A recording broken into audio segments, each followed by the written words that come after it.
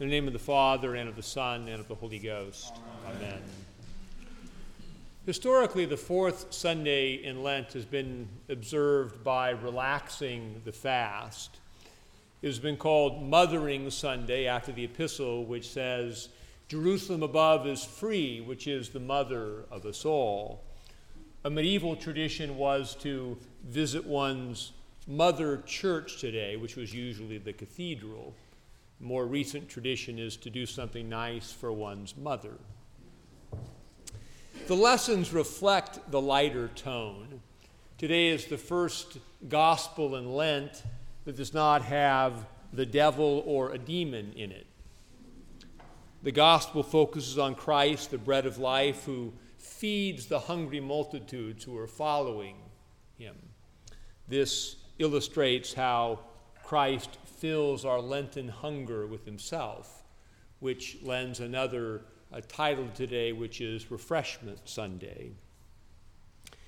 The gospel miracle begins with a test of faith administered by Jesus to Philip. Where will we buy enough bread to feed all these people? Philip observed that wages earned from 200 days' worth of work would not be sufficient. Philip saw only the problem, but not the solution. Andrew found a boy with some loaves and fishes, but this only highlighted the problem of a lack of supply. St. John gives us some clues to the deeper meaning of the story. He tells us that the Passover was near, and that Jesus had just crossed a sea and gone up a mountain.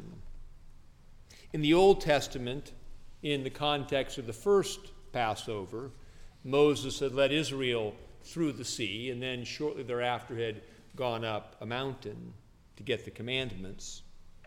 The multitudes followed Jesus because of the miracles or signs that he did, just as Israel followed Moses because of the signs and wonders that he performed in Egypt.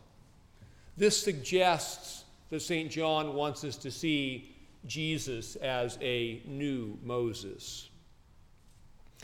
Jesus tested Philip to see whether Philip understood the connection between Jesus and Moses, between the manna that God provided for Israel in the wilderness and what Jesus was about to do.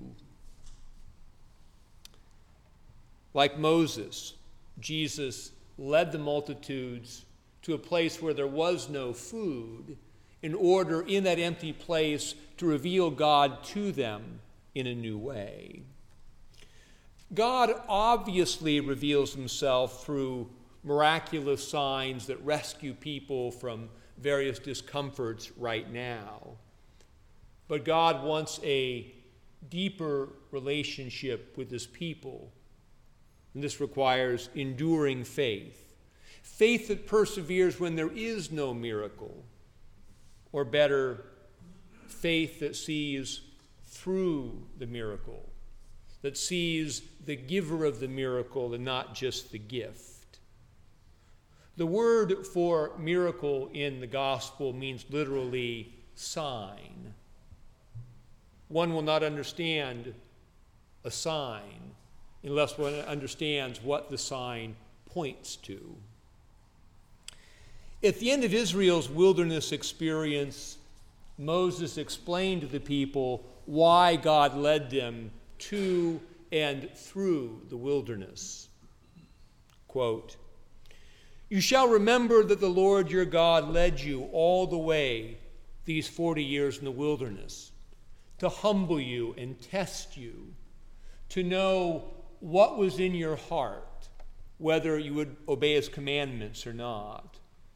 So he humbled you, allowed you to hunger, and fed you with manna, which you did not know, neither did your fathers know, that he might make you know that man does not live by bread alone, but man lives by every word that proceeds from the mouth of the Lord."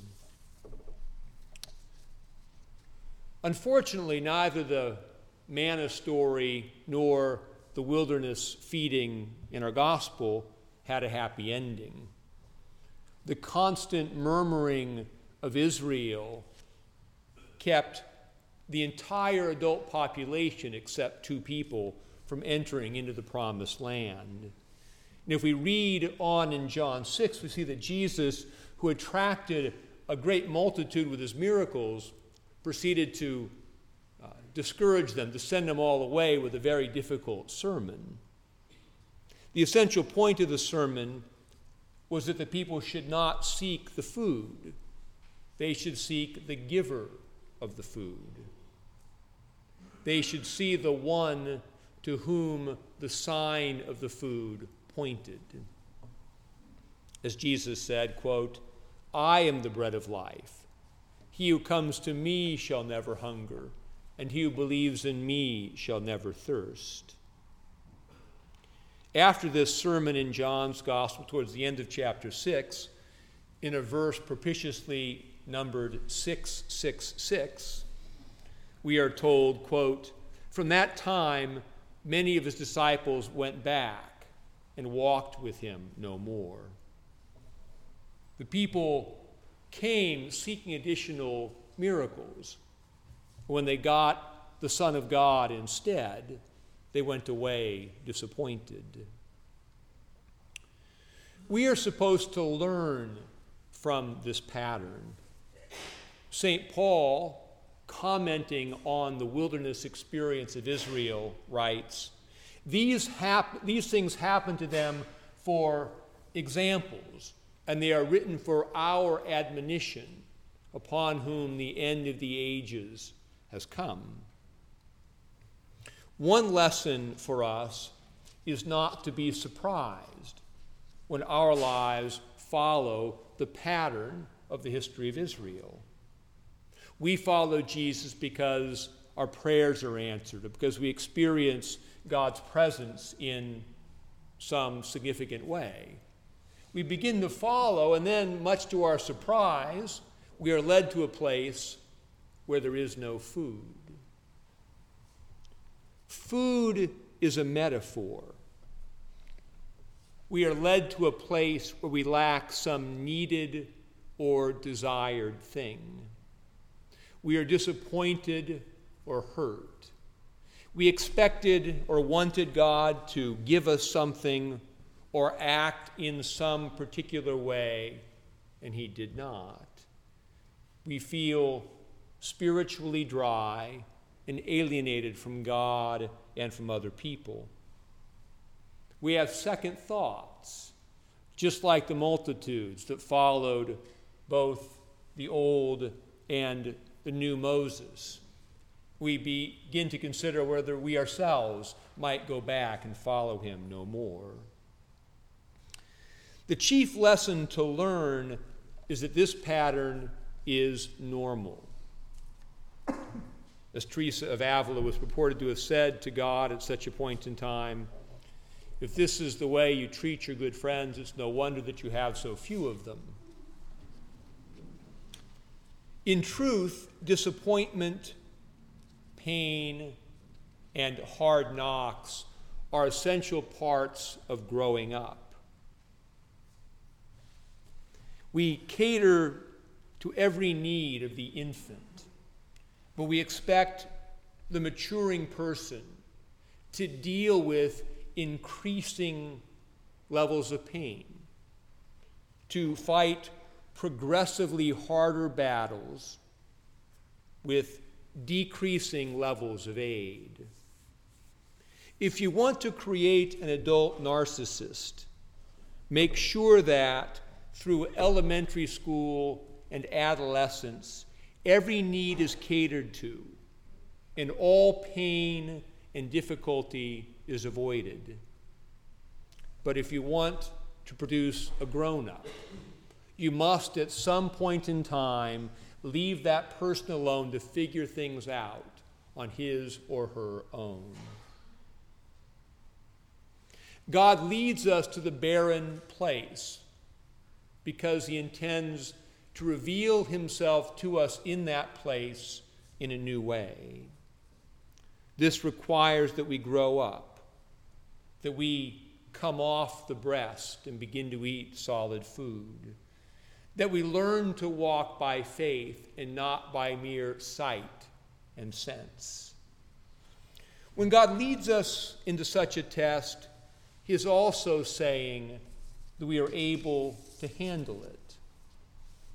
God tests us because he thinks we have the faith necessary to pass the test. As 1 Corinthians says, quote, "No temptation has overtaken you, but such as is common to man.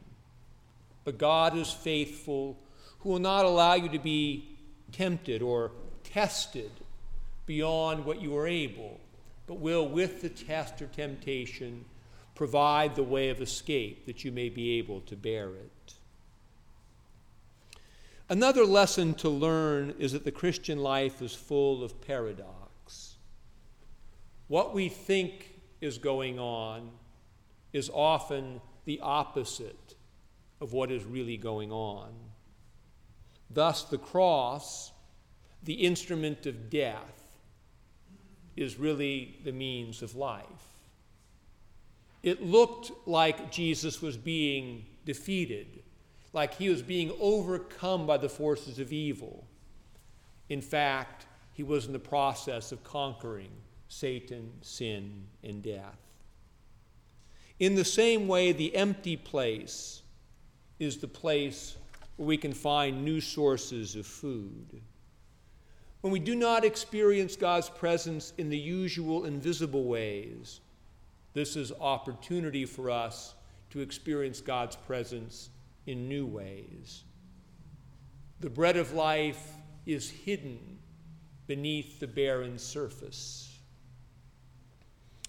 Immediately after the feeding miracle, Jesus said to the crowd, quote, "You seek me not because you saw the signs, but because you ate of the loaves and are full. Do not labor for the food which perishes, but for the food which endures to everlasting life." To labor for the food that endures, we have to learn to want the eternal more than the temporal. To labor for the food that endures, we have to learn to look past the visible circumstances and obvious needs and see the presence and activity of God beneath the surface. This is the difference between mere bread and the bread of life. As Jesus said, quote, "Your fathers ate manna in the wilderness and are dead. This is the bread that comes down from heaven, that a man may eat thereof and not die."